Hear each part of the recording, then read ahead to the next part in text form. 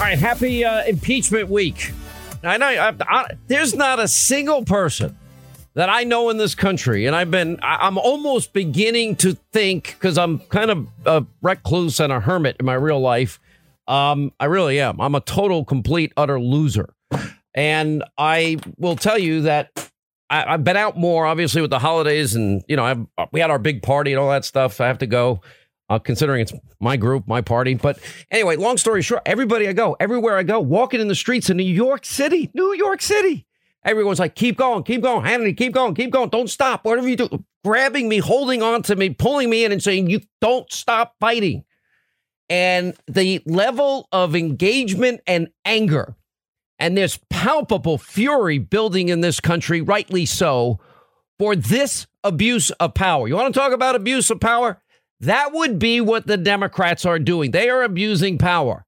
Love what Alan Dershowitz said last week on TV. He goes, the fact that the court agreed with the president's lawyers that the executive branch, when in conflict with the legislative branch, has the right to seek remedy from the judicial branch. It eviscerated the whole second article of impeachment, quote, obstruction. Eviscerated it. It just destroyed it, because what they're saying is, yeah, he does have a right to review, like every other past president. Yeah, executive privilege, or there's never going to be any advice that any president in the future could ever get from anybody. Now, I'm saying all of this as some fascinating empirical data stuff is going on and happening. You know, last week, you got to understand something, was a great week for not only the president, but for those of us that have been digging deep and unpeeling the onion. We were completely vindicated. Dirty dossier was unverifiable. Hillary paid for it. It was the entire FISA application. You wouldn't have had a FISA warrant. And by the way, as Attorney General Barr says, yeah, FISA surveillance, that is spying. Yes, especially when it's illegally obtained. And then the comments by the Attorney General and Prosecutor Durham about where they are and what they're doing and how deep this criminal probe has gone. You know, if you say, OK, Inspector Horowitz, nobody's vindicated in this. He's right. But it was a huge week for the president on a million different levels last week, not the least of which is the vindication. And now the realization is sinking in that this is now real. Because remember, Inspector General, he's already referred Comey and McCabe and Strzok and Page. The referrals have already gone out for criminal investigations and referrals for them. But he doesn't have the power to convene a grand jury and prosecute people. But Durham does, and so does Barr. And they couldn't be any more clear in where this is now headed.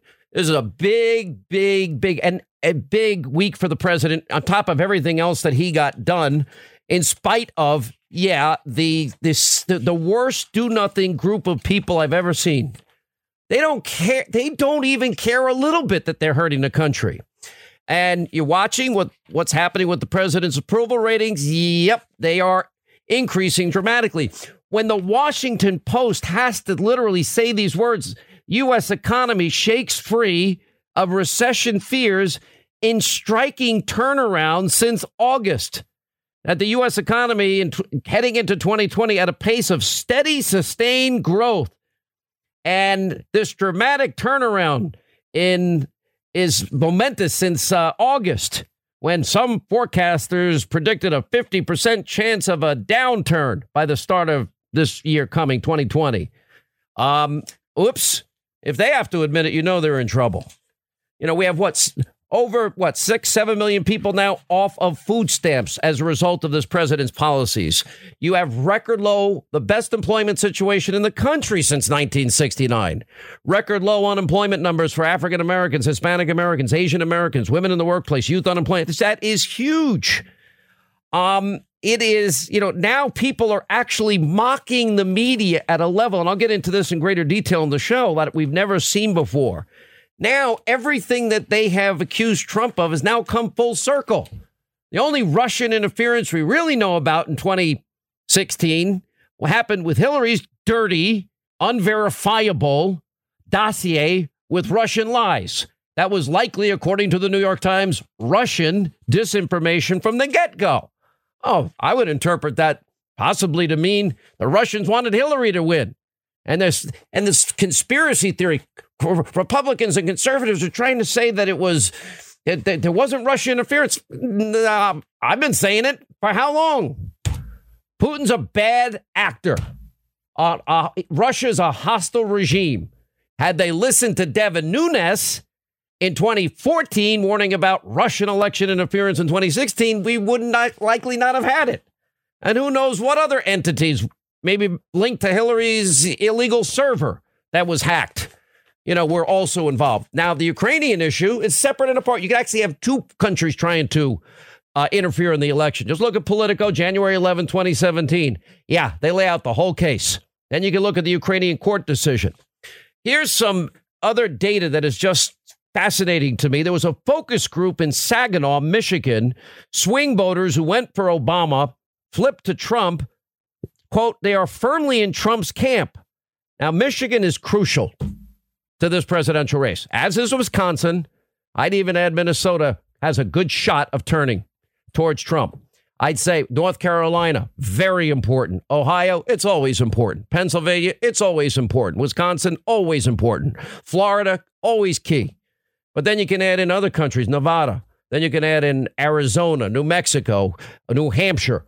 All of these, I really want to see which countries get into play here. Anyway, they had a 2+ hour conversation, and this was in Axios, and they did this. The biggest takeaway from their focus group of voters who flipped from Obama 2012 to Trump 2016, and now they're Trump 2020, is Trump won Saginaw County by just over 1% in 2016. Obama won it by nearly 12% in 2012. Now, look, it's a small sample, granted, but what they found is these voters call impeachment a distraction from issues that would actually improve their lives, like preserving Social Security, cracking down on illegal immigration, keeping jobs in the U.S. And by the way, between the lines, they write these voters aren't sick of Trump's antics. As, quote, we're being told everybody is. They don't feel a sense that things need to get back to normal. Quote, Trump is their new normal. They have virtually zero trust in the media's coverage of the president, nor should they. Their support for the president is growing, even if the country entered a recession or a full-blown trade war with China, because people like that we're fighting for ourselves and we're not getting screwed over by countries all the time. So, and you can add to that the level of interest in terms of engagement. And I told you this last week. One of the best barometers I have is TV ratings. I get them every day at 4:15. They come in. I go to my break at 4:20 or whatever. I look at them. I don't really. OK, how do we do? Up, down, where? But the left is so depressed. Not even they are jazzed by their own party's impeachment. By the way, I think my favorite line in all of this, you can't even make this stuff up, was Jerry Nadler on his own impeachment witch hunt. No, this is an ongoing crime. What did he write? I got to get the exact verbiage of this. This is a crime in progress. This is a crime in progress against the Constitution and against American democracy. We cannot take the risk that the next election will be corrupted through foreign interference solicited by the president, which he is clearly trying to do. That is the single dumbest comment. And that speaks a lot, because now you're dealing with a lot of dumb people in the swamp. It's amazing we've chronicled. I'm going to get deeper into this with the ridiculous Comey comments this weekend and the Schiff show. It was interesting to compare and contrast everything Schiff wrote in 2018 versus everything Devin Nunes wrote. Devin Nunes tells the truth, and Schiff, well, he gave us a bunch of bullshit, as he usually does. And he lied through his teeth. He is a congenital liar. And now the whole Democratic establishment's going over the cliff with him and the squad with Nadler, and Pelosi clinging on to her speakership, which she will lose, hopefully, in 323 days. But I'll tell you, it is an amazing time. And nobody that I knew that I'm running into is caring at all about any of it, not even a little bit of it. Everybody's looking at it, and everybody sees this for what it was. Now, here's some other data that I think is interesting. Now, the first person to pick up on the president's support in the African-American community, remember, he only got 8% in 2016. And remember, what he said is, what do you got to lose? because we can chronicle and have chronicled all these Democratic-controlled cities and states for decades and how they've done nothing to help people. Nothing. 13 million more Americans on food stamps, 8 million more or 8 million more in poverty under Obama, Biden. Worst labor participation rate since the 70s. So Zogby first picked it up. Now there's 7. He's now, this newest poll makes it 8 polls that now have the president. The lowest one had his support in the African-American community at 16%. He's setting on a monthly basis another record a month. Record low unemployment. How does he end his speech? You know, we are one glorious nation under God. We are one American family. And lo and behold, cutting taxes, deregulation, and stopping illegal immigration means more jobs and opportunities for Americans. That's America first. Anyway, so Zogby first picked it up at 20. Now, of the 7 that I told you about, one had the president's support in the black community at 34.5%. One had him at 34. One had him at 33. Zogby, I think, if I recall right, first had him at 20. That was the first poll I saw that picked up on this. What has to be, you got to pay attention to that. If the president got 16%, the low end of now 8 polls support in the African-American community, it's game over. And I have hated this my entire adult life and career. This every 2-4 years, Republicans are racist. And I've chronicled all the, going back, you elect Republicans, black churches are going to burn. Oh, a cross is going to burn. Or it's like my father was killed all over again. Republicans don't even want to count you in the census. All that. Remember, because it infuriates me. Because I've always known conservatism, ending burdensome bureaucracy, is stopping illegal immigration, which is, low wages, less opportunity for our fellow Americans, would all be a winner for everybody. And it's showing. And Zogby in this poll has the president's support in the black community at 27%. Game changer. That is huge. And it is not an outlier. That's 8 polls now. 8 of them. And the president keeping his promises. Even the Washington Post recognizing where he is. Look at the new trade deal. Larry Kudlow thinks it could boost GDP by a 0.5 point. That's massive. If the president pulls that off. Why? Because they believe that he means it when he says he's going to hit him with tariffs. You got a new poll showing Trump's approval rating is now higher than all of his Democratic colleagues, which I found, this is a new Monmouth University national poll. His favorability, anyway, at 46%. And I still don't believe Donald Trump polls well. And his approval rating continues to rise. And I think most of these polls aren't worth the paper they're printed on. We'll get to the Comey interview, the Schiff Show interview, and we got a lot coming up today. So here's a president that kept his promises on taxes, promises on judges, promises on ending bureaucracy, promises on energy independence and the pipelines, and even went to Anwar and freed up that. Promises, fought hard, now is getting the border money, any way he can, he's got it. Plan is now to get 400 miles of new wall up by October of this coming year. Then you've got trade deals, Canada, Mexico, Japan, Western European allies, half a deal with China. You know what? And he's still tariffing China, which is great, too. Hasn't really hurt us. And if it helps our farmers out, that's all the better. So, and then a rewrite of the largest trade deal, the disaster known as NAFTA. That's the president's doing. Democrats say we helped. Oh, we actually did one thing because you're realizing you're going down in flames and this idiotic impeachment, bullshit show that you've taken the country on. It's unreal. Secured a victory at the WTO, coercing our trading partners to the bargaining table. He's done it all. And you have all these great statistics, all these promises made, all these promises kept. For the first time in the real clear politics average, the impeachment is polling underwater. Whoopsie daisy. 1 week ago, it was 48 supporting impeachment, 45 against. Now that's a plurality now is opposing it. I love how Schiff, and he wants a long list of impeachment witnesses for the Senate trial. Oh, okay. And so does Chucky Schumer. Add him. He wants to add to. We want to bring in John Bolton. We want to bring in, let's see, Mick Mulvaney. Well, that's being fought in the courts. In case you idiots missed it last week, the Supreme Court gave Jay Sekulow 3 huge and Pat Cipollone 3 huge victories. Yeah, that is, they're moving forward with the idea. Yeah, they recognize that the role of the judicial branch of government is in part to settle disputes between the legislative and executive branches, and that the executive branch does have a right to seek remedy from the courts when Congress is, quote, abusing their power. We'll tell you what Schumer said, by the way, about witnesses in the Clinton impeachment years. He's as big a hypocrite as Nadler and Schiff. All right, 25 to the top of the hour, 800-941. Sean, you want to be a part of the program. So, look, they want to go over the cliff with Pelosi, Nadler, with one fact witness, whatever. So now they're realizing in the Senate, Schumer's realizing, we only have one fact witness. All we've had are hearsay and opinion witnesses. By the way, and the public is seeing it. Real Clear Politics, yeah, it's now officially polling underwater.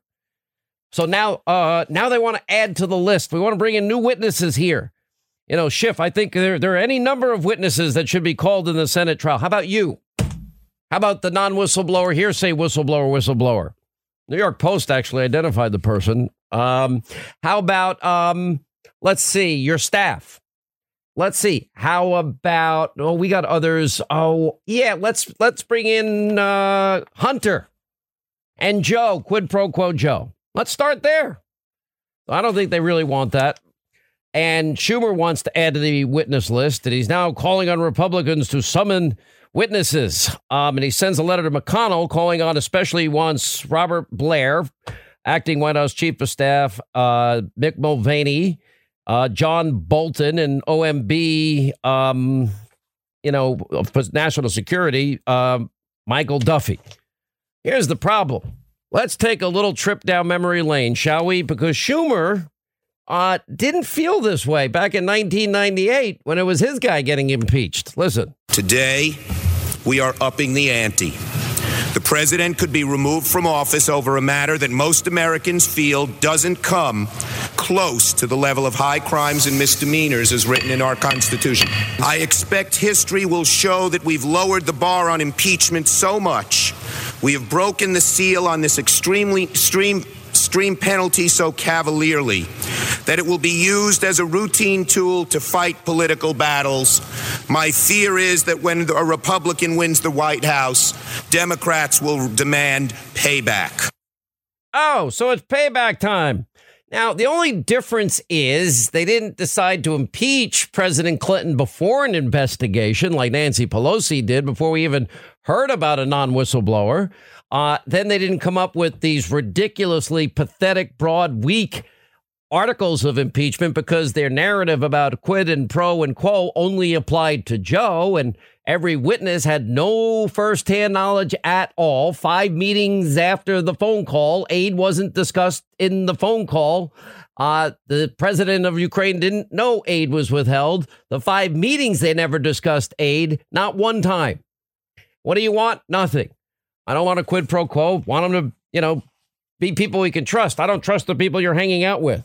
So then now, and then the other hand, you could see Nancy Pelosi's like trying to pack her schedule with critical legislation. Well, it's been 3 years, Nancy. Where you been? And this obsession is now eroding. We have 5 aides to Democratic Congressman Van Drew in New Jersey resigning because the congressman met with the president. And they're thinking he might switch parties. We're hearing as many as 8 might want to bail out on this whole thing. So, so now Schumer's in a whole different position on this. Why? Because they're all hypocrites. They're all phonies. It's not going to happen unless they want Hunter, the cowardly Schiff and his staff, the whistleblower, and Joe, quid pro quo Joe, to go in.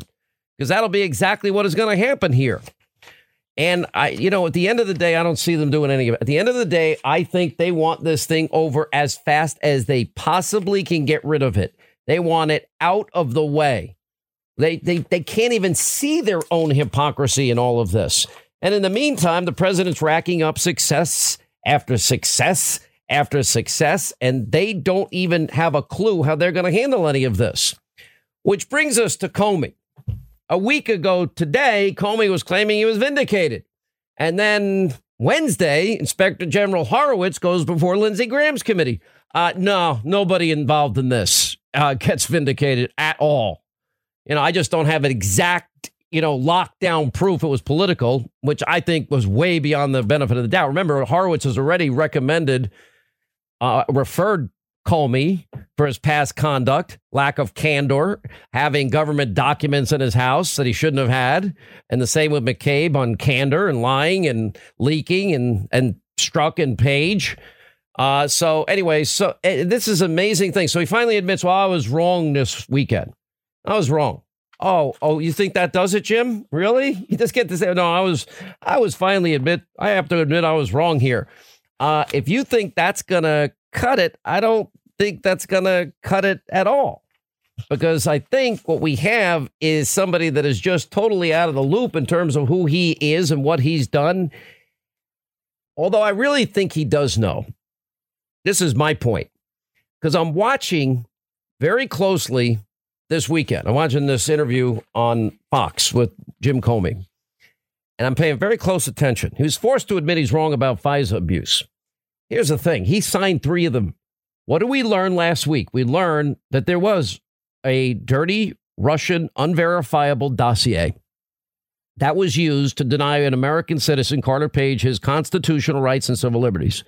We learned it was, we knew in advance, but we learned also last week, some other things. We learned that it was unverifiable, and that we had already known they've been warned numerous times not to use the dirty unverified dossier because it wasn't verified, and that Hillary paid for it, which they hid, and that they tried to hide as best they could, and that Steele had an agenda.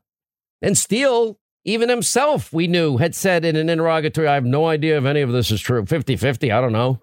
We find out that Steele only has one source, a subsource. And this guy was laughing. This is like from a bar talk. This was never meant to be used by anybody, any place. So his excuse now is to throw everyone beneath him underneath the bus. That's not going to work when it's your signature and you were warned repeatedly not to use it. And the idea that you can say I was wrong, I was overconfident in the procedures, that's your signature.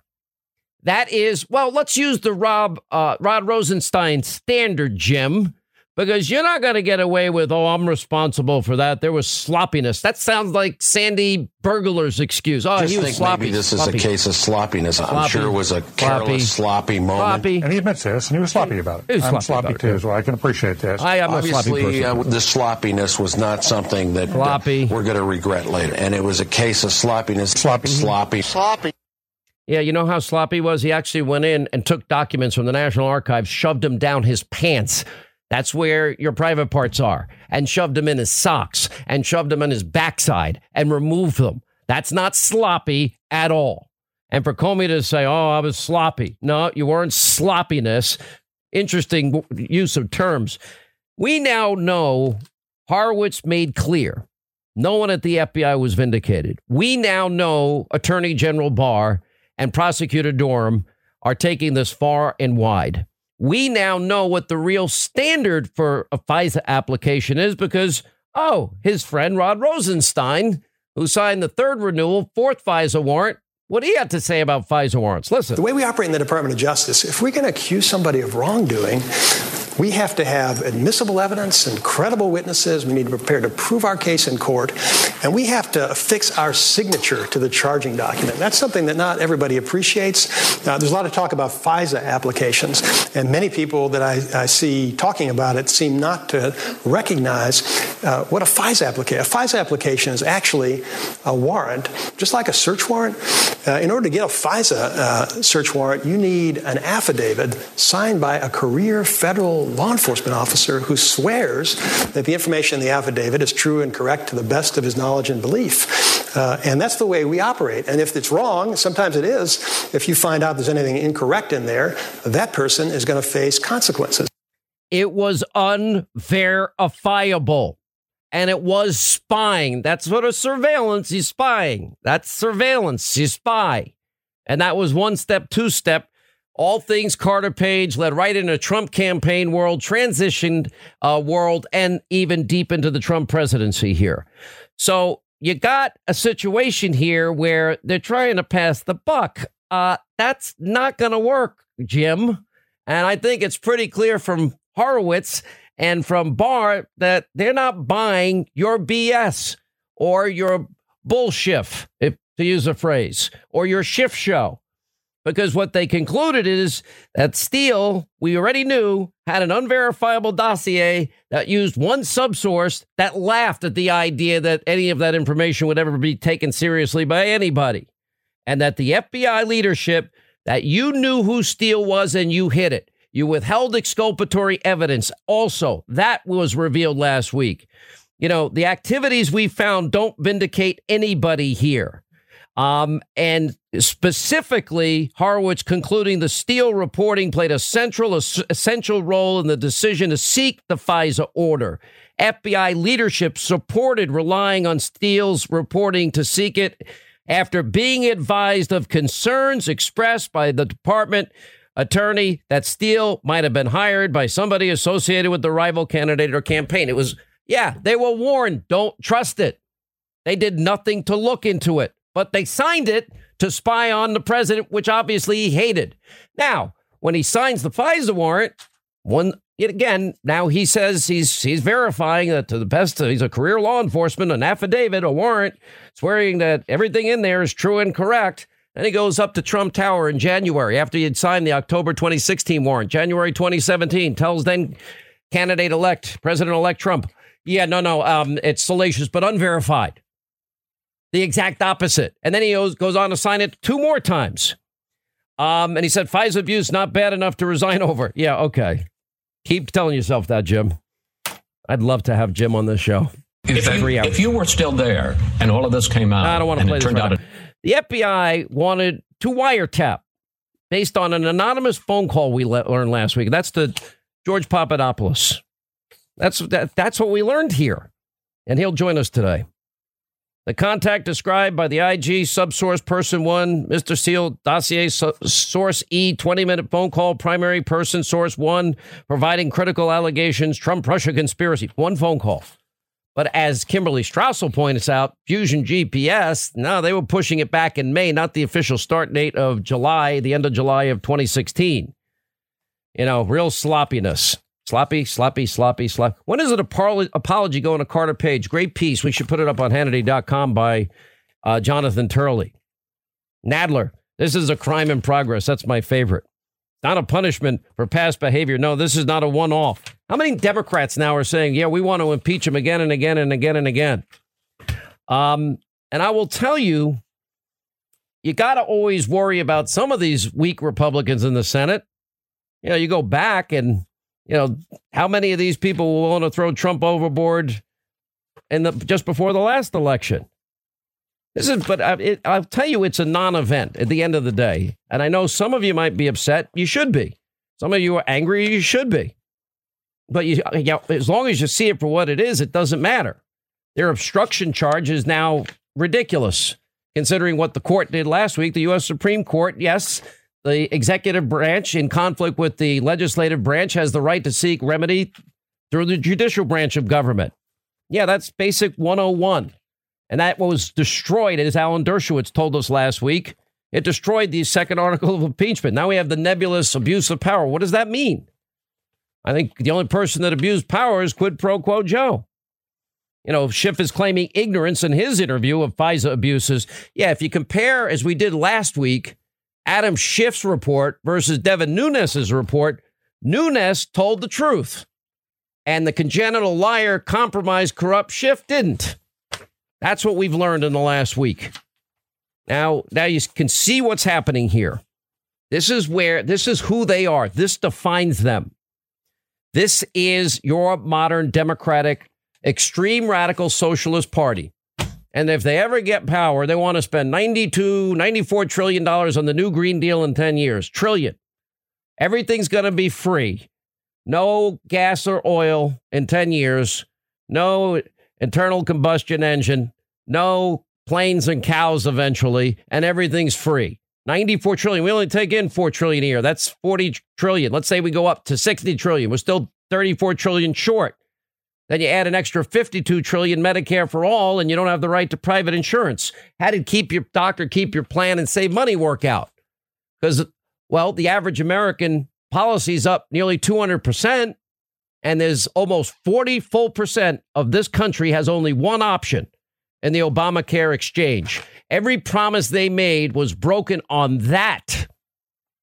Every single promise was broken. So what are you going to do? Anyway, 800-941-SEAN if you want to be a part of the program. And the president just keeps winning.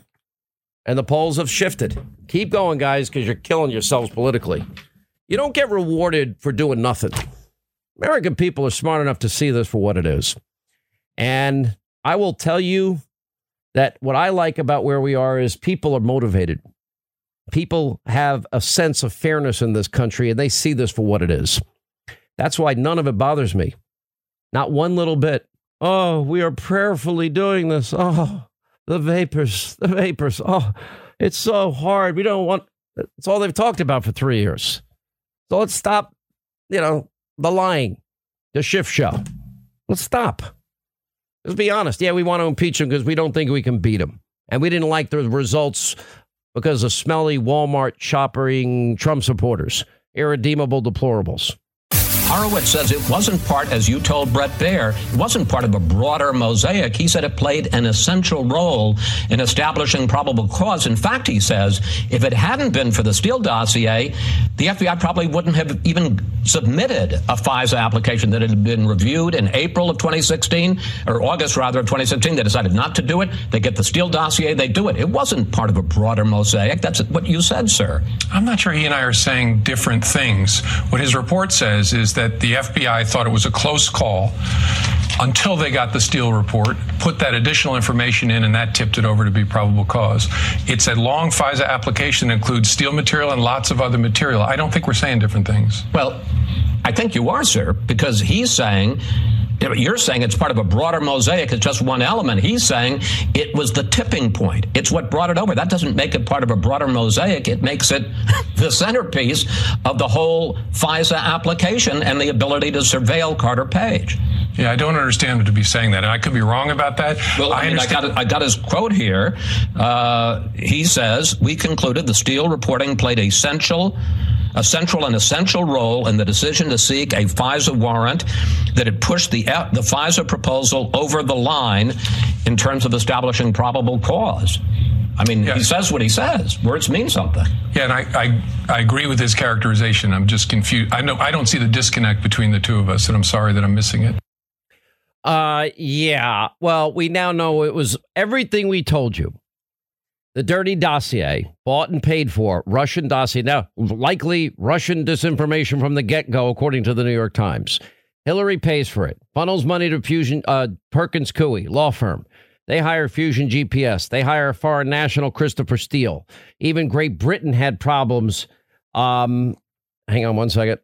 Even Great Britain had problems with Christopher Steele. They warned everybody. Even the FBI had to fire him and still relied on him. Remember this one story? He kept going back to try to get information to the special counsel's office through Bruce Orr.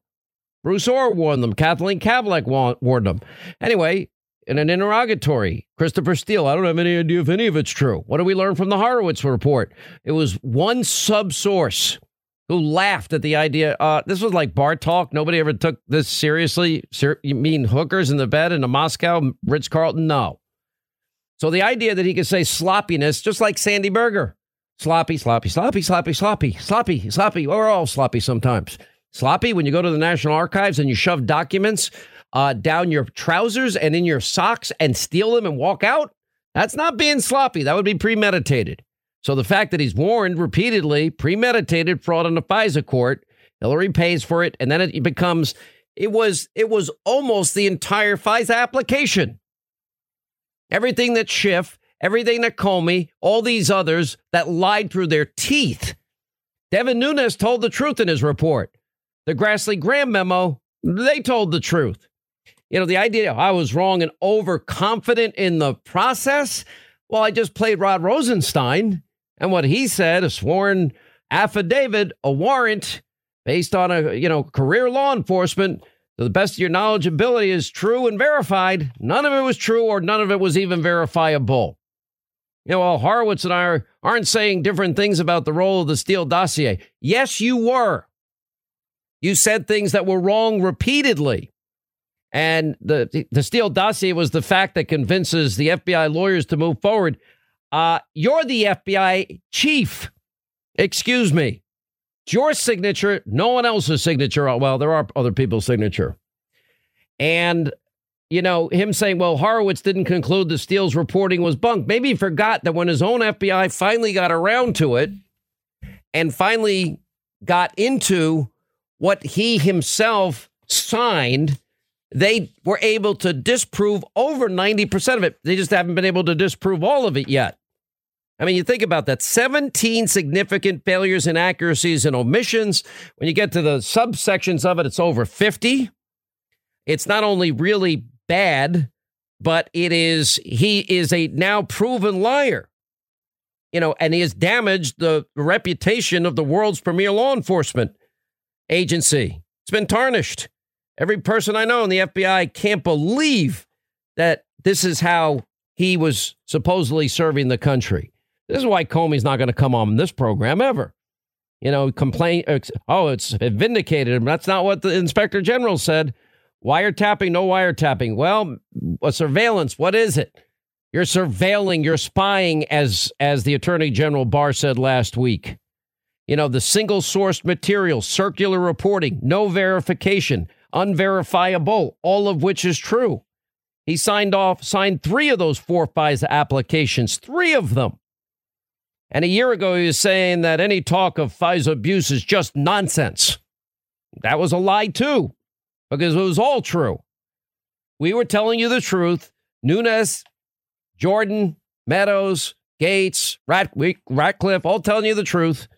He was lying. There is no answer for this. It was that bad. That's how much he hates Trump.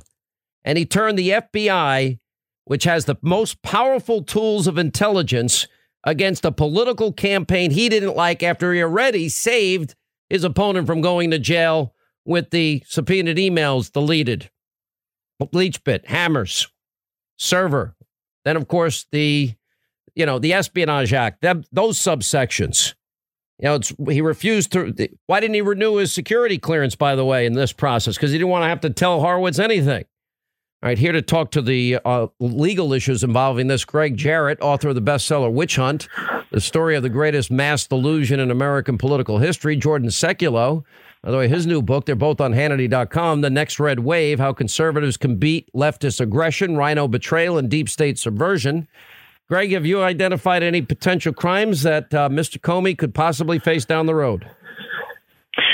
Sure. The most obvious one is that in January of 2017, he knew the dossier was phony, yet armed with this evidence, the FBI was duty-bound to rush immediately to the FISA court, alert the judges it was all a fabrication. Comey did not do that. So in my mind, that's how many lies did you write about Comey in your book? I didn't count them. Well, get out your calculator if you really want to keep track of Comey's lies. But, when you deceive a court, withhold exculpatory evidence, and when you find out that a key document in your warrant application is a lie, you must, under the law, go to the court and apprise them of it. He didn't do it. So he committed a fraud upon a fraud on the FISA court. And, yesterday as I watched James Comey, I became convinced that Comey's next career is in stand-up comedy because his vacuous explanations were laughable. Now he claims, having been caught with his pants down, that he was not kept informed. I didn't know, he said. Right. So why did he mouth off for 2.5 years pretending he knew? Comey is now the master of prevarication, deceptions, and lies. He has no equal. Your take, Jordan Sekulow. And by the way, congratulations to your dad last week. He was 3 for 3 with the U.S. Supreme Court. Not a small thing. Pretty Pretty busy time for the president's legal team. And when we look at this, I mean, we remember that Jim Comey, as Mr. Higher Loyalty, wrote the Washington Post op-ed after the IG report came out, but of course before the testimony, saying it fully vindicated him. Then the IG testified, as you played, it didn't vindicate anyone who touched the FISA application. That would include Jim Comey. And he gave this bizarre explanation to Chris Wallace about how, Chris was like, you're talking about investigating a presidential campaign and you're acting like you had nothing to do with it. At the same time, as Greg pointed out, you were testifying all about it. I mean, what gives here? You were involved, you weren't involved. I mean, you can't have it both ways. And he's trying to take responsibility as like the former director, but saying I'm not directly responsible for this wrongdoing. I just, the buck stops with me. I get that, but it's not my direct responsibility. Not the altering of evidence by Kevin Kleinsmith, the DOJ attorney, in the document there to help push the FISA along with the dossier. I'm not really responsible directly. Well, let me ask you both. By the way, at the same time, I actually go back. I think you could trace everything back to Jim Comey. Everything. Where we are today with the impeachment, trace back to Jim Comey. Let me ask you both this, because I agree with you. But also, I want to know what the White House knew under Obama and how high up did it go, because you can't have a counterintel investigation without a president's approval. What are the questions that Comey really needs to now answer from a legal perspective? I'll start with you, Greg. Well, the question I would ask, isn't it true that 3 weeks before you filed the first FISA warrant and signed your name to it saying that Carter Page was a spy, didn't you receive a letter, a copy of which I have and is reprinted in my book, in which Carter Page tells you, I have been helping U.S. intelligence agencies, in particular the CIA. I'm not a Russian spy. I'd be happy to sit down and talk with you. Isn't it true you received that letter and you knew that Carter Page was not a Russian spy, but an asset for the CIA? So why then did you hide that document from the FISA court? That document was exculpatory. On that basis alone, the warrant would have been rejected. Why did Comey conceal it? Because he wanted the warrant and lied to do it. What questions would you like to ask Jordan Secular? Yeah, Sean, first of all, it would be, why did you brief the Clinton campaign and not the Trump campaign? Great question. Two, which I think is egregious. Two, no one is buying that you were not involved in this. So let's be honest under oath. How involved were you with this process? And as Greg said, why were you leaving out information? And then it goes back to the next points, the next steps. He gets fired. You leak information. You get your special counsel. You still have testified that this dossier is salacious and unverified, but you did nothing about it. And also this idea that our FBI director actually, told Chris Wallace that the FISA court is so difficult to process. Yeah, right. It's like the easiest court to get a warrant in the country. I mean, it's basically a rubber stamp. It's like a 99% approval rating, but we also learned that without the dirty dossier, they didn't get the FISA warrant. And that tells you a lot about how little evidence they had. They had none. So they had the bulk of the application, over 90% of it looks like was the dirty dossier. So we also heard from Attorney General Barr last week, Greg, and we also heard from Prosecutor Durham. It sounds to me like this is going into every area that we believed it would, and maybe even beyond. I think Barr and Durham have already concluded that, the Inspector General is an auditor, a stenographer. He doesn't have all the evidence. They do. And, when Barr calls the conduct of the FBI appalling and gross abuses and inexplicable behavior, that is a strong signal, together with Durham's expansion of his probe into a criminal investigation, that they may well have already compelling evidence of lawlessness and corruption. They've gone abroad. They've been gathering evidence. They have subpoena power.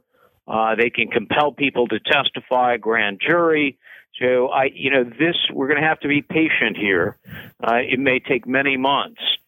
But, that's how cover-ups work. The truth is slow to emerge. In the end, I'm confident it will be, and that people will be held accountable. Where do you see it going, Jordan Sekulow?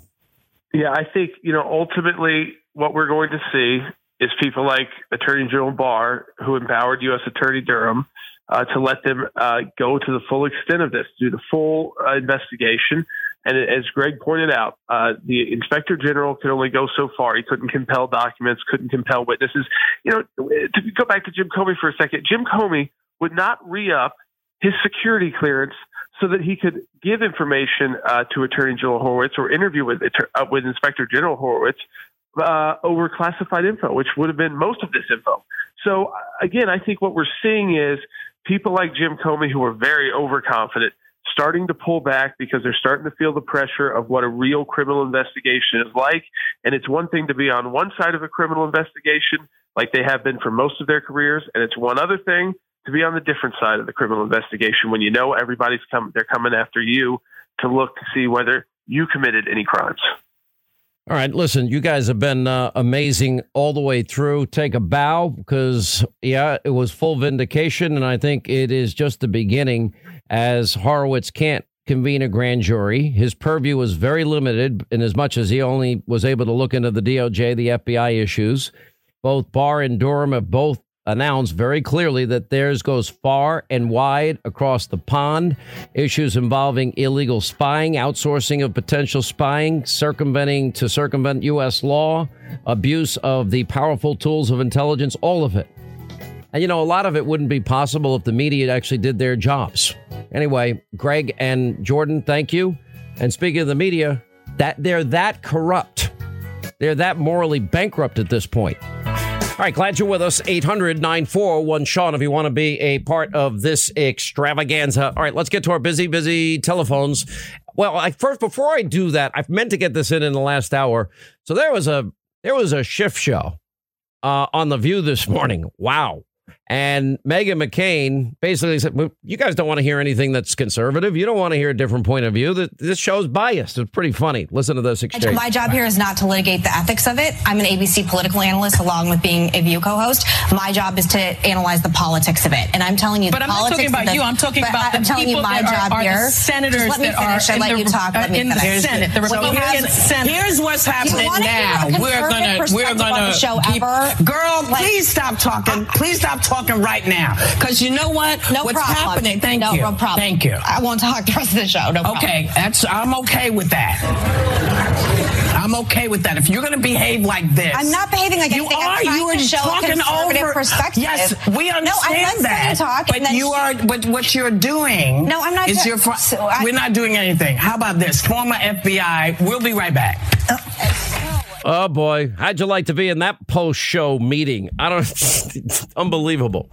It's so funny. I don't think I've met a person that gives a flying rip about what any of these Democrats are doing except shaking their head and saying, what a bunch of jackasses. This is now 3 years of rage, psychosis, hate, do-nothing-ism. That's not anything to run on. I honestly am almost beginning to think, based on at least the interactions that I've had, I've been out a little more than I usually am. I'm pretty much a recluse, but I've been out more often lately. And it doesn't matter wherever I go. Every single person I talk to, don't stop, keep fighting. These people are the worst. They're the worst. There's nobody that sees anything here. And that's why, when I bring up all these issues regarding the media, I'm telling you, there's something to all of this. I mentioned earlier, I tweeted out a bunch of stuff earlier today on Twitter because I was like, you know what? I'm so sick of the mob and I'm so sick of how corrupt they are.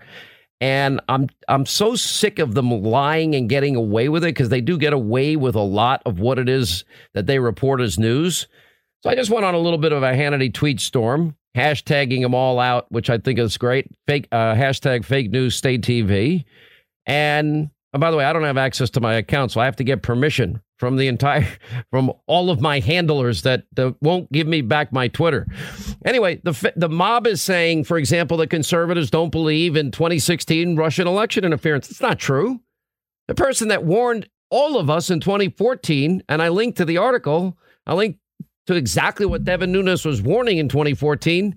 He warned us Biden, Obama did nothing. No, how many times have you heard me say Putin is a hostile actor and Russia a hostile regime? I've said it a million times. Nobody's saying that Russia didn't interfere. What I am saying is we should care about all Russian interference because the mob and the media, the fake news state TV people, they didn't care at all about Hillary's dirty, bought and paid for, unverifiable Russian dossier that they used to deny Carter Page his constitutional rights and civil liberties and backdoor into spying. Yes, Attorney General Barr's words. Yes, that's what a surveillance warrant is about, spying, which is another dumb idea. The media's pushing back on that. They're so stupid. But, none of them seem to care about her dirty dossier. They never cared about tell Vladimir I'll have more flexibility after the election. So I linked to that today because I'd like to see them release the Obama-Putin transcripts. The mob is now peddling their own lie, their own conspiracy that, conservatives on Fox, okay, that usually means me, is advancing a conspiracy theory saying that it was Ukraine and not Russia. Never said that. Never even implied that. Don't believe that. No, I believe Russia did interfere. We should have taken the admonition and warning of Devin Nunes. Devin Nunes' report ended up being truthful. The compromised, corrupt, congenital liars report was full of lies, which we've chronicled here. And we should have listened to Devin Nunes. And you don't have to convince me what I think of Putin. I don't trust them as far as I can throw him. And I have the perfect plan to bring Russia and Putin to his knees. And that is now build out all of our energy resources, the exact opposite of what the squad wants to do. And in the meantime, we'll be energy independent, never relying on countries that hate our guts, the biggest net exporter of energy in the world. We'll be able to once we get that natural gas and oil over to our allies in Western Europe, guess what? It doesn't matter what Putin does anymore because they won't be relying on his hostile regime for their energy. Right now, they're making Putin rich again by buying everything. So, but it was, no one's saying it was Ukraine, not Russia. But the mob is acting like, well, that's what the conservatives are saying. That's ridiculous. Because I can tell you this. Yes, Russia interfered in 2016. Remember, even the New York Times finally admitted Hillary's dirty dossier was likely Russian disinformation from the start. Well, a rare moment of truth. But you can also have Ukrainian election interference. That is separate and apart from the real Russia election interference. And I tweeted out the Ukrainian court decision where it was determined Ukraine did interfere in the 2016 elections to help Hillary and hurt Trump. And as a reminder, I even tweeted out one of their beloved colleagues who now works for the New York Times at the time in 2017 on January 11th, writing for Politico. And they chronicle extensively how Alexandra Chalupa ends up going to the Ukrainian embassy in Washington, D.C. for the purpose of getting dirt on Trump and colluding with Ukraine to hurt Trump and his associates. All true. So, and by the way, you have to ask, I wonder, now that we know, when we were told that Hillary did have classified top secret information on that server as she was violating the Espionage Act and all its subsections before she then deleted and subpoenaed emails, etc., how many other countries might have also taken information from there and maybe they tried to influence our elections? Think with all this coverage, maybe Iran, North Korea, China, all these countries like Putin that hate us may end up, trying it in 2020. It's unbelievable. I love the first line, though, of this article. And this was a great piece today. I couldn't believe it. This is in the Washington Times. It starts out and it literally says President Trump has broken the press in America. They're right. They're absolutely positively right. And then you get this Washington Times piece showing that, nobody agrees on fairness, but beyond the president breaking it, nobody in the country trusts him anymore. They're never going to get that trust back. They don't deserve to get that trust back. They don't deserve it.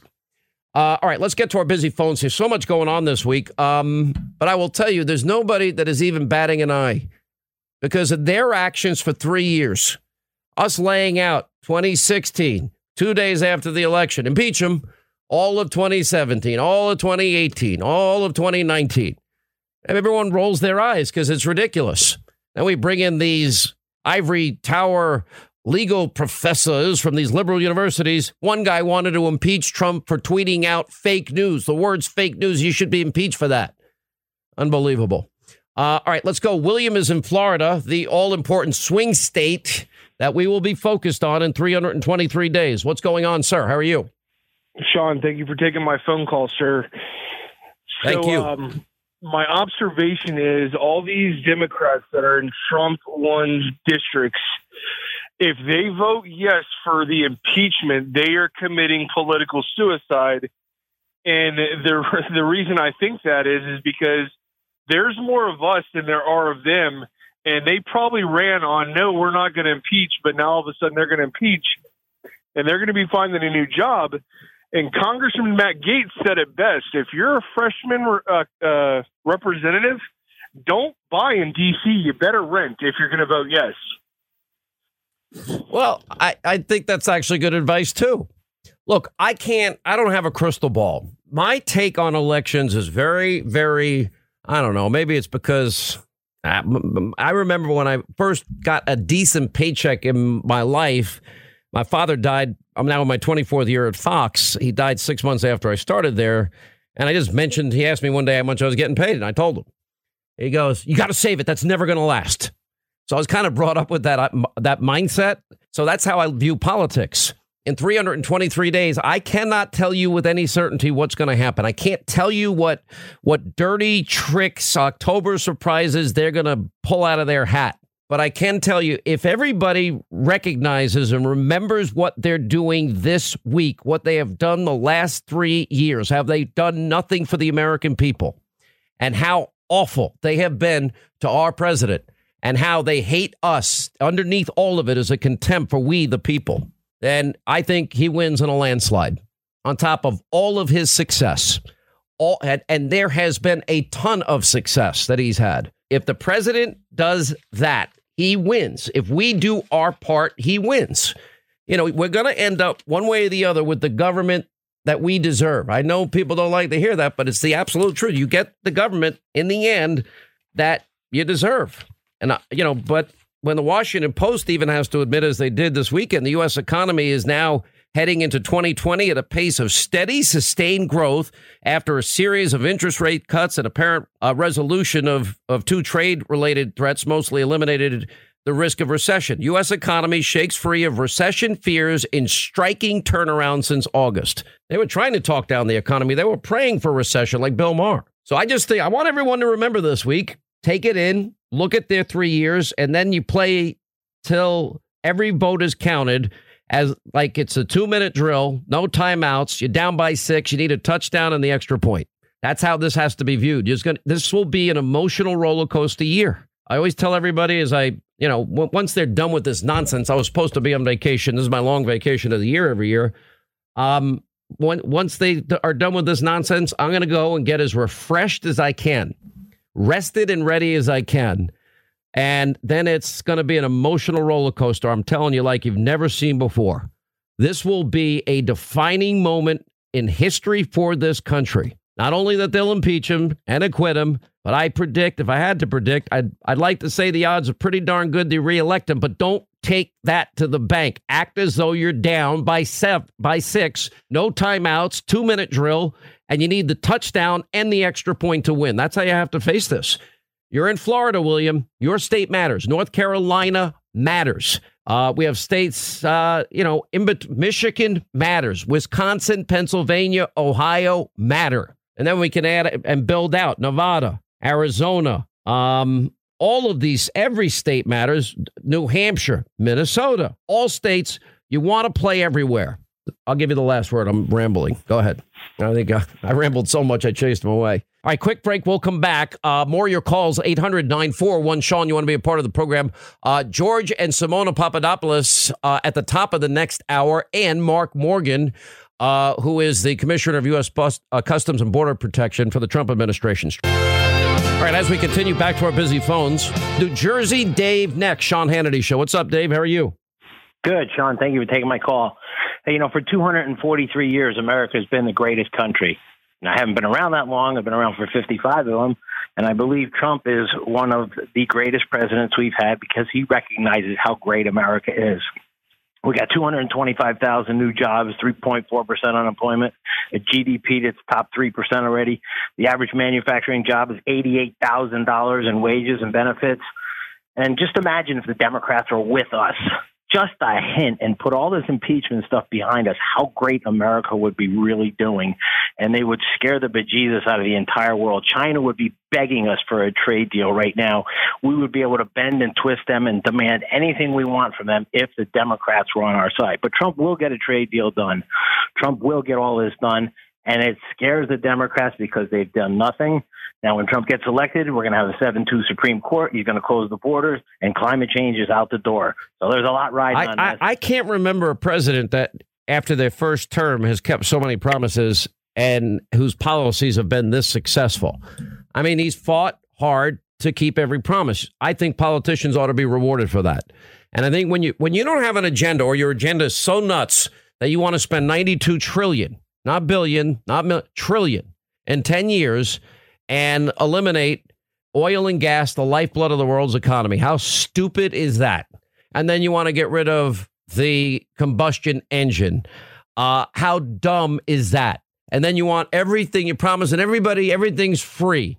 Well, okay, you can't ever keep that promise. It is mathematically impossible at the $52 trillion on top of the $92 trillion for Medicare for all with no private insurance. It is madness. It is radicalism, socialism, statism, extremism. And it is there. Look, the bottom line is what I've been saying for a long time. They're hurting the country and they don't seem to care. They haven't done a thing for the country and they don't care. It's unbelievable. Coming up next, our final news roundup and information overload hour. And John Durham traveled to Rome about a month and a half ago to learn about Joseph Mifsud from Italian officials.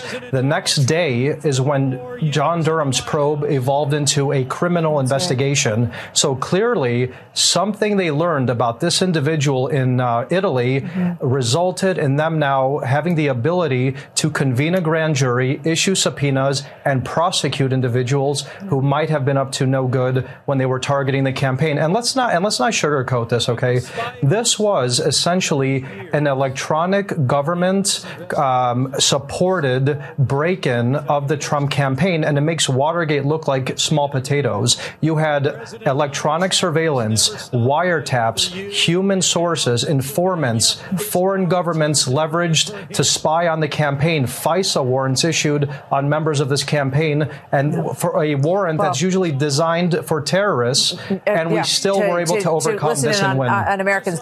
All right, glad you're with us. News Roundup and Information Overload Hour. Sean Hannity Show, 800-941-SEAN. That was George Papadopoulos. Remember his book, Deep State Target, which now has been corroborated and confirmed. And I'm pretty sure, because we've been right from the beginning, that what we now see, as he mentioned, the criminal investigation by Durham and Barr that has taken them to Italy and, let's see, Great Britain and talking to people in Australia and elsewhere. I have a funny feeling that there at some point is going to be we put an innocent guy in jail for 2 weeks and ruined his life for about 2 years. Anyway, George Papadopoulos joins us now. His wonderful wife, Simona. I became friends with them. At least I consider on my end. I consider you guys friends in the course of all of this. You're definitely a good friend of ours, Sean. Thanks for having us. Thank you so much, Sean. So I remember one conversation. I want to bring our audience a little bit behind the scenes. And if I recall, it was in the radio studio, George, and you and Simona were there. And you were thinking about withdrawing your plea, and you had been sentenced to 2 weeks in prison. And I strongly, by the way, this was unsolicited advice. My advice to you was don't do it, because if you do, I worry it's going to be 2 years or worse. And I said, anybody can suck it up for 2 weeks. Anybody can. Did I give you the right advice in retrospect, or did I give you the wrong advice? You know what, Sean? Well, first of all, I obviously appreciated your advice, and I think it was the right advice. And unfortunately, General Flynn is going through the same exact situation that I went through. Once you're basically forced or strong-armed into these type of agreements through various threats to your family, or to become essentially bankrupt, it's very hard to actually withdraw, even if you wanted to, and even if you do find that your case was essentially sabotaged, like mine was, and obviously General Flynn's is now. So, my whole logic basically was the truth is on my side. I know I didn't do anything wrong to harm this country, but when the truth does come out, and we see it right now with Horowitz's report, we see it just from my own story being corroborated, and the president looking into these foreign governments, that I was going to end up getting these deep state actors back. And that's exactly what happened. We now see Comey's reputation destroyed. He made a fool of himself on TV last night. Unfortunately, the good people who work at the FBI have taken a big beating because of the cabal at the head of the FBI and other intel agencies. Let me dig into this a little bit deeper. But I did first interview Simona, and I was beyond impressed. I think you hadn't gotten married yet, and I was beyond impressed. I'm like, wow, she's fighting for you that way, and it was impressive to watch it. And I know everybody thought Simona's a Russian. Everyone's reporting she's a Russian. No, yes, she's not Russian. You were born in Italy, correct? Totally. I'm Italian, born by Italian parents in Italy. But I have an accent, hilarious. And I'm a blonde. And so I became Russian. And that's how crazy they can fabricate lies from nothing. That I witnessed on my skin what they're capable of. And I must thank you now, Sean, for giving me at the time the opportunity to come to your show and speak the truth.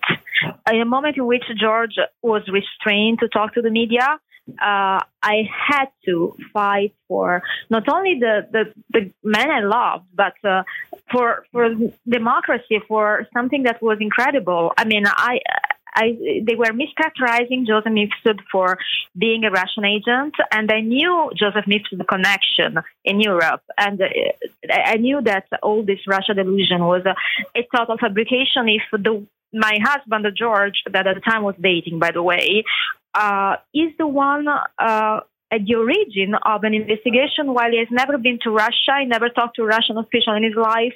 I mean, this was hilarious. By the way, 2 countries I'd urge everybody, never go to Russia and don't go to Ukraine, because I don't see anything good out of either one of those countries right now. All right, so this IG report comes out. We now know that what we have been told, the predicate of this entire, counter-intel investigation, was you at a bar speaking to this Australian guy, and that led to the whole thing. And I hope you never thought I was being insulting. I said you were young, and you are. What are you, 28 or you were 28 at the time? I don't know. And yeah. I'm like, I knew almost everybody in the Trump campaign because that's my job. That's what I do. I didn't know you. And I'm like, okay, none of this makes any sense, but they're saying that. But now we have evidence that appears that Fusion GPS, I thought this was a great catch by Kimberly Strassel last week. No, they were looking into this Russian Trump narrative in May. So I think they used you. I think you have a right to get your good name back, just like Carter Page does. Let's look at the facts. The first thing is both Attorney General Barr and John Durham, who actually have the ability to interview the CIA and foreign governments that were clearly involved in interfering in the democratic process in this country, took the extraordinary step to make 2 public statements basically refuting the IG report's core finding that A, that's how the probe actually started, and 2, if there was a legal basis. So I don't agree that this actually started in this bar. Even, the Attorney General and John Durham stated the same exact thing, because let's just look at facts. In 2015, Mike Flynn had the same 2 spies who were targeting me in 2016 after him, Stefan Halper and Joseph Mifsud. If they were looking into Michael Flynn in 2015, and then they looked into me in 2016, how could this have started in July of 2016? It just defies logic. And secondly, I testified to both the FBI and Congress about this Australian diplomat. in 2017 and said, this guy was up to no good. He was spying on me, and you should look into him. And clearly, he was part of this operation targeting the campaign by the Obama administration. And so George, I think part of the exculpatory information we now know, you said absolutely nobody in the Trump campaign had ever coordinated in any way that you knew of with anybody in Russia. And if that had happened, you would have considered that a betrayal against the country. So what I learned, the only really interesting things about the IG report that shocked me that I did not know is that I had at least 7 informants or spies, if you will, targeting me and trying to get me to say something that, of course, I had no information about. And you're absolutely right. During one of these conversations I had with one of these informants, I can't remember who this person was in the IG report, I basically told them, what you're talking about is treason. Donald Trump has absolutely nothing to do with Russia and colluding. No one on the campaign does. And what you're discussing is treason, and we have nothing to do with it. And what happened is, instead of the Comey FBI taking that information to the FISA court and saying, hey, look, this is a nothing burger, nothing is going on, they withheld that information, and then they used bizarre information from Christopher Steele to target Carter Page and others on the campaign like Paul Manafort to get other warrants and to continue this investigation into Trump's presidency. So whatever they were up to, this was a dirty group of a cabal at the head of the FBI and likely the CIA. And I just can't wait for John Durham's probe to ramp up because I think he has the real answers. And this Horowitz report was just the beginning. So they took away my Twitter account, my staff, and I don't have access. I don't even have the password anymore. But James, sweet baby James, passed along to me a couple of your tweets that you were hinting that something massive is going to blow this story even more wide open beyond what we already know. Look, Professor Misford, Stefan Halper, spying, illegal, Carter Page, Sam Clovis, and others.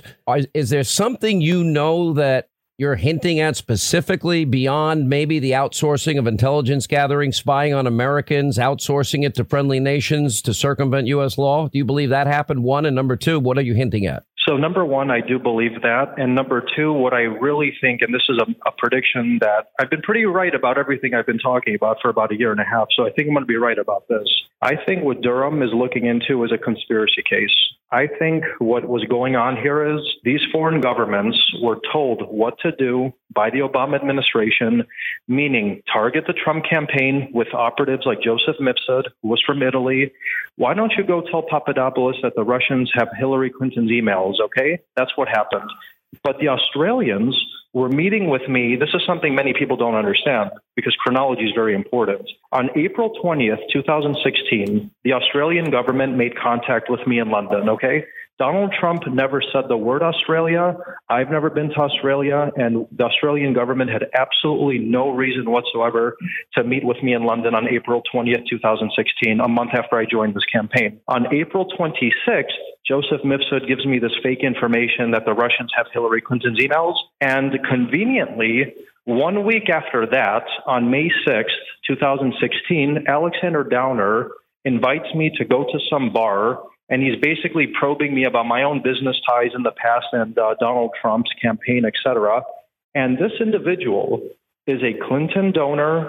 He's a good friend of Bill and Hillary Clinton. And while he was the foreign minister of Australia, he funneled off $25 million of hard-earned taxpayer money of Australia to the Clinton Foundation. And this person just happened to be the source of this rumor that had been circulating for months. Bring this home for this audience so they understand what you're saying here. I get it, but I think you're talking a little bit above people's heads. Yeah, what I'm trying to say here is that say it plainly. This was a conspiracy. The conspiracy was basically that the Obama administration weaponized U.S. allies abroad to feed fake information to me and other people on the campaign, only later to retrieve it at this bar that you suggested in order to create an insurance policy to open up an investigation. And that's a conspiracy.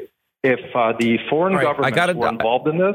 Yeah. Oh, yeah. And it was done purposefully. It was done. It was a conspiracy. And we know who's involved, too, don't we?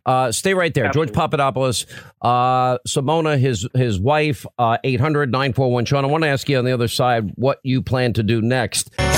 All right, as we continue, George Papadopoulos, his wife, Simona, remember their book, Deep State Target. It's up on Hannity.com. All right, so you spent the 2 weeks in jail. How many days total was it? You told me it wasn't that bad, right? Well, I'm sure it wasn't, but you weren't put in like Rikers. You were put in a minimal security prison, a little more freedom. Simona, I understand, was there every single day, right? And came to see you for hours on end. Yes, I was there. Absolutely. By the way, you owe her a really, really good Christmas gift for that. Just saying. All right. So here's my question. What are your next steps? Because if this was me, I'd be suing everybody. That's okay. That's really my suggestion. I think I should go for it very soon. I mean, we need to make to make these people pay for what they did and the way they destroyed for 2 years our life. But it is also a story of resilience. George will talk about his congressional run, and I became my own businesswoman. I created a fashion line. My statement is called Agape by Simona, and my statement is, you won't kill us because we are innocent, and we want to make a statement with positive attitude. Let me ask you this. Have you talked to your lawyers, not only about potential lawsuits, have you talked to your lawyers about overturning your plea deal? I don't know, because you already served your time. Is there any recourse available where you can have this, short of a pardon or something, that you can legally have this overturned in a court? In other words, an appeal. So I have a great new legal team here in New York, and we're looking at all options. And we didn't think it was the right move to try and withdraw from the guilty plea at the time. But clearly now, with all of this new exculpatory information that's coming out, this egregious conduct from the DOJ and the FBI conducted against myself and the campaign, we're looking into all recourse right now. Whether I gotta let you go. I don't mean to cut you short. I'm on a break here, but you're running in Katie Hill's district out in California. That's a pretty heavy Democratic district, isn't it? Well, here's the good news about that. Before Katie Hill resigned, Republican held it for 26 years, and the Democrats pumped $6.5 million into her race. It's a purple district. There's a lot of grassroots support. All right, give me your website. I got to go. People want to say hi, hello to both of you. Go ahead. What is it? Absolutely. If people want to support my campaign, it's www.georgeforcongress.com. Help me take California back and make that state great again. I'm only telling people to say hello. I'm not telling people to donate, because then I'll be arrested and have to spend 2 weeks in jail. Anyway, thank you so much, and congratulations to both of you. Wish you the best of luck. We're going to follow your race closely when the time comes. 800-941-SEAN. When we come back, wide open telephones, your calls, comments, questions. Yes, it's Madness Week in the swamp. I have not one negative feeling at all. When they want to jump out of the plane and into an empty pool, go right ahead. That's your choice. We'll continue. All right, 25 till the top of the hour. All right, remember, you want to talk about how corrupt the mob is and how this is nothing but fake news, state-run TV, and that's all it is. It's so obvious. And as the poll I mentioned to you earlier today, the public gets it. The public sees it. Nobody trusts them. They will forever have the words fake and news branded into their foreheads for all that they have done now for decades. Here's one example. Remember, at the end of the Obama administration, Democrats sounded like Donald Trump on border issues. We got to build the wall, and we've got to, this is a real crisis, and people are dying. Now they're open borders. Now they want literally every single person here to get free health care, whether you're an immigrant or not. New York just implemented a law. You can get a driver's license. You don't have to be a legal resident in the country at all.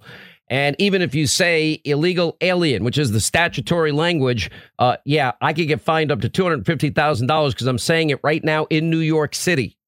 I know that's how if I say it in a way that they believe is the wrong way. Can't wait for de Blasio to challenge me on that. And I get to take, his sorry, pathetic comrade legal team to task on that. That would be fun, actually. Anyway, but remember, this is just one simple example. We have so many of these examples. Manufactured crisis, but only because Trump's supporting it. They sounded like Trump 2 years earlier. Listen.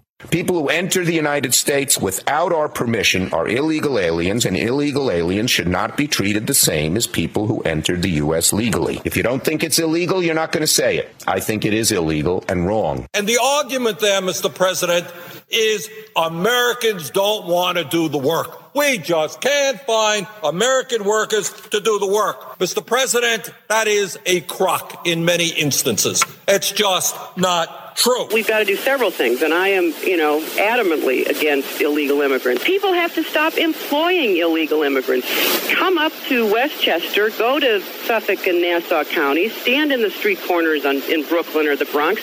You're going to see loads of people waiting to get picked up to go do yard work and construction work and domestic work. This is not a problem that the people who are coming into the country are solely responsible for. They wouldn't be coming if we didn't put them to work. The number of immigrants added to the labor force every year is of a magnitude not seen in this country for over a century. If this huge influx of mostly low-skilled workers provides some benefits to the economy as a whole, it also threatens to depress further the wages of blue-collar Americans and puts strains on an already overburdened safety net. There are those in the immigrants' rights community who have argued passionately that we should simply provide those who are illegally with legal status, or at least ignore the laws on the books and put an end to deportation until we have better laws.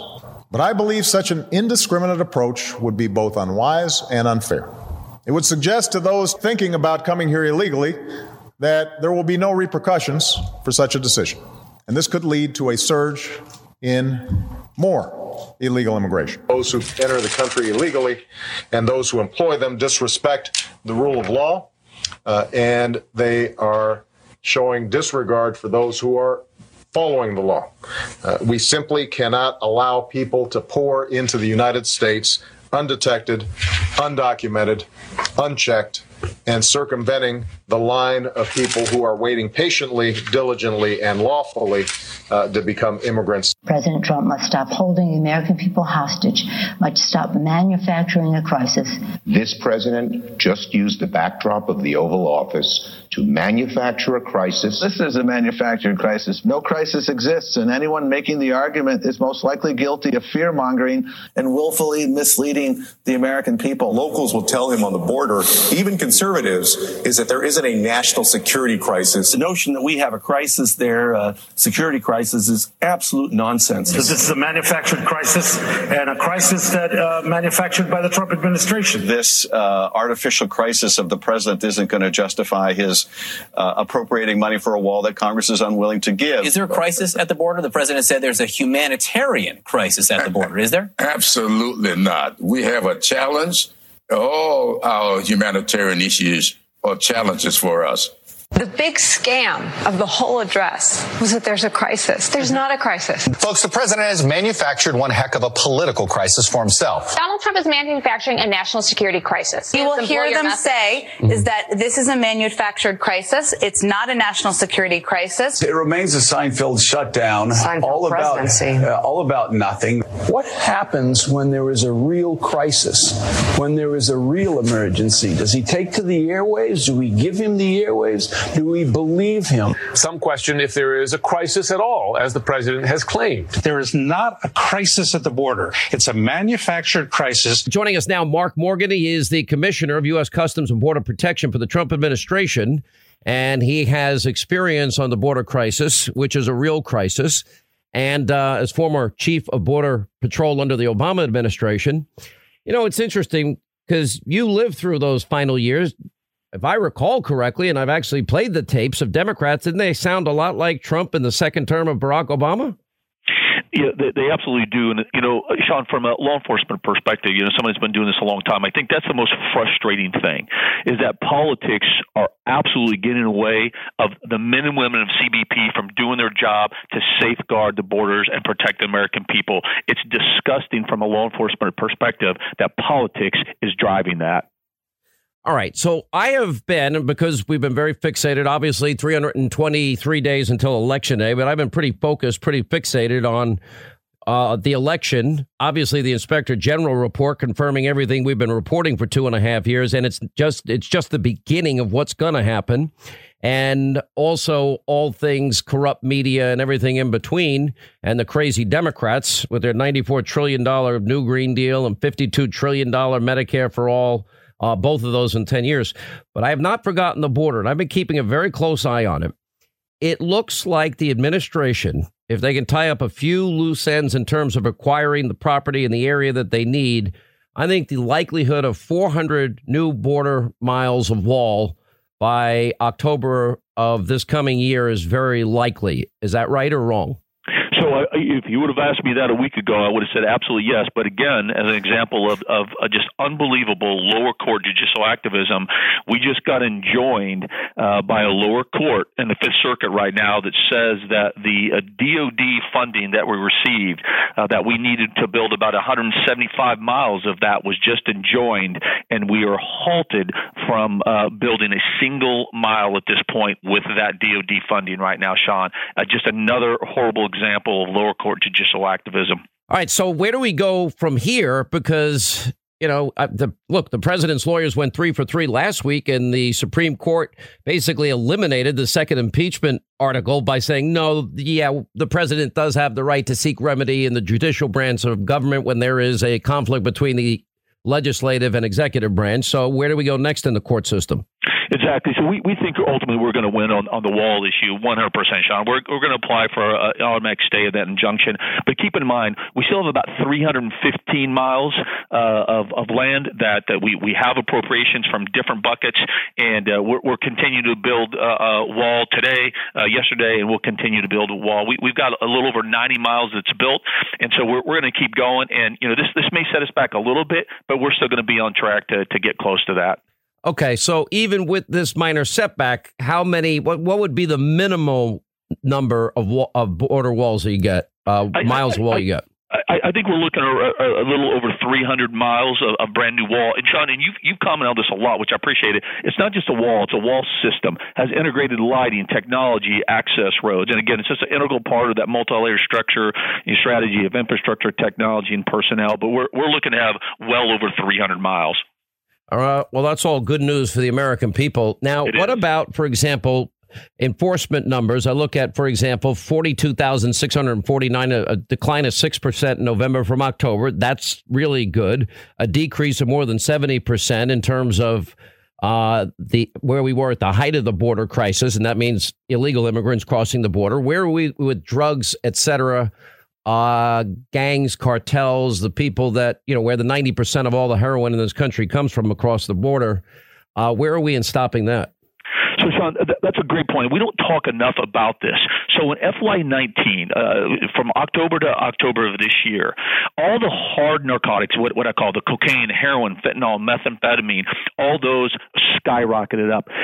CBP alone, we seized over 800,000 pounds of dangerous drugs. Think about that, 800,000. Our Air and Marine branch, they contributed to another 300,000 pounds of illicit narcotics seized. Methamphetamine, fentanyl, heroin, again, cocaine, all going up. And methamphetamine, that we've seen a 68% increase in FY19. But keep in mind, so far this year, just November 19, 73,000 pounds of drugs. That's a 40% increase from this time last year. And that's why I always say, make no mistake, every town, city, and state in this country is a border town, city, and state. If you have a meth overdose in Ohio, for example, mark my words, I guarantee you it came from the southwest border. Unbelievable. And how many people are we losing a week because of the opioid crisis? If you think that 90% of heroin that comes across our southern border is bad, what percentage of the fentanyl is coming across that border? Exactly. So again, Mexico is a principal supplier for like heroin and meth, but it's a major transit company. You're spot on for fentanyl and cocaine. Last year, 68,000 people in this country died from overdose of illicit narcotics. The year before, 70,000. This absolutely is a crisis. Drugs are pouring in this country, and why Congress, Sean, why Congress fails to act to address the humanitarian function we're experiencing on the southwest border. That means more agents, more personnel are pulled off the line, more drugs are getting into this country. And the wall, it's not just about illegal immigration. The wall is stopping bad things and bad people from coming in, like the drugs coming in that killed 68,000 people. All right, Mark Morgan will continue to update it throughout the year and want to see how many miles we can get built before the end of the president's first term. If it's close to 400, I'd say that's a huge, massive campaign promise that's been made and kept. Thank you for all you do, and all your guys, thank them for us as well. Thank you. You bet. 800-941-SEAN. You want to be a part of the program. Jerry, Florida, next, Sean Hannity Show. Jerry, how are you? Glad you called. Thank you, Sean. I appreciate it. Hey, what's going on? Something I wanted to point out that I think that the Democrats, they are terrified of this man, and they're terrified of our youth seeing the success that he's producing. It's counter for everything that they've promoted, everything they've produced, everything the Republicans, that supposedly are conservatives, have stood for has been that exact thing, and that is why they totally demonize him and they demonize Republicans, because they need to make us look little or what's the term? So nobody will have a sympathetic eye to us that is already in their Democrat faithful bunch and the youth of today and whatnot. They have to turn them against us, and that's why this whole thing is come to such a head. Is he's exposing them like nobody has ever done before. This is what draining the swamp looks like. That's it. To sum it up, this is it. It's not pretty. I've never seen a swamp that looked particularly inviting to me. Want to hear a funny story? I was once down in West Monroe, Louisiana, interviewing my friends at the Duck Dynasty Group, and Phil Robertson is the patriarch of the family, and Phil literally, was trying to get me to be baptized. Literally, he goes to me, "Let's go, Hannity. You want to get them ratings up? Let's go back in that backyard. I'll take you and I'll dunk you in that swamp." And I said, "Phil," I said, "take me to a pool." The answer is yes. I will accept Jesus into my heart, my mind, and my soul as my savior. I promise you. But I am definitely not going in that swamp where I saw alligators coming out of it. When you drain a swamp, this is what it looks like. That makes sense? And the swamp creatures are dirty and full of mud. A lot of little crawly things in that swamp too. So, and hey, one other point, if I can, real quick. All right. I really believe that what the Democrats are trying to do is much more nefarious than even you point out on your show over and over again. They are so lustful for power that they don't care how many people die, how many people are injured and hurt by whether it's illegal aliens, whether it's criminals, people coming across our borders, how many people die because of bad health care from Obamacare, because then everybody would go for their single payer system. And they're actually trying to solve the problems that they create by making bigger problems. Listen, it's all true. They really do. Look, Trump has a way. I was just thinking about this as you were talking, back to your first point. He does have a way of living in people's minds every second of every day. They can't handle it. It is the great irony is the big boomerang impact and effect. It's worked every time. All right, that's going to wrap things up for today. Full, complete coverage of the madness that is Washington, D.C., the do-nothing Democrats, psycho, impeachment, rage, hate Trump Democrats. Now, we've got Carter Page tonight, Maria Bartiromo tonight, Kevin McCarthy, Greg Jarrett, Jason Chaffetz, Louis Gohmert, Pete Hegseth, Rachel Campos Duffy, and much, much more. 9 Eastern. Set your DVR, the news you won't get from the mob on the Fox News Channel. We'll see you then. We'll be back here tomorrow.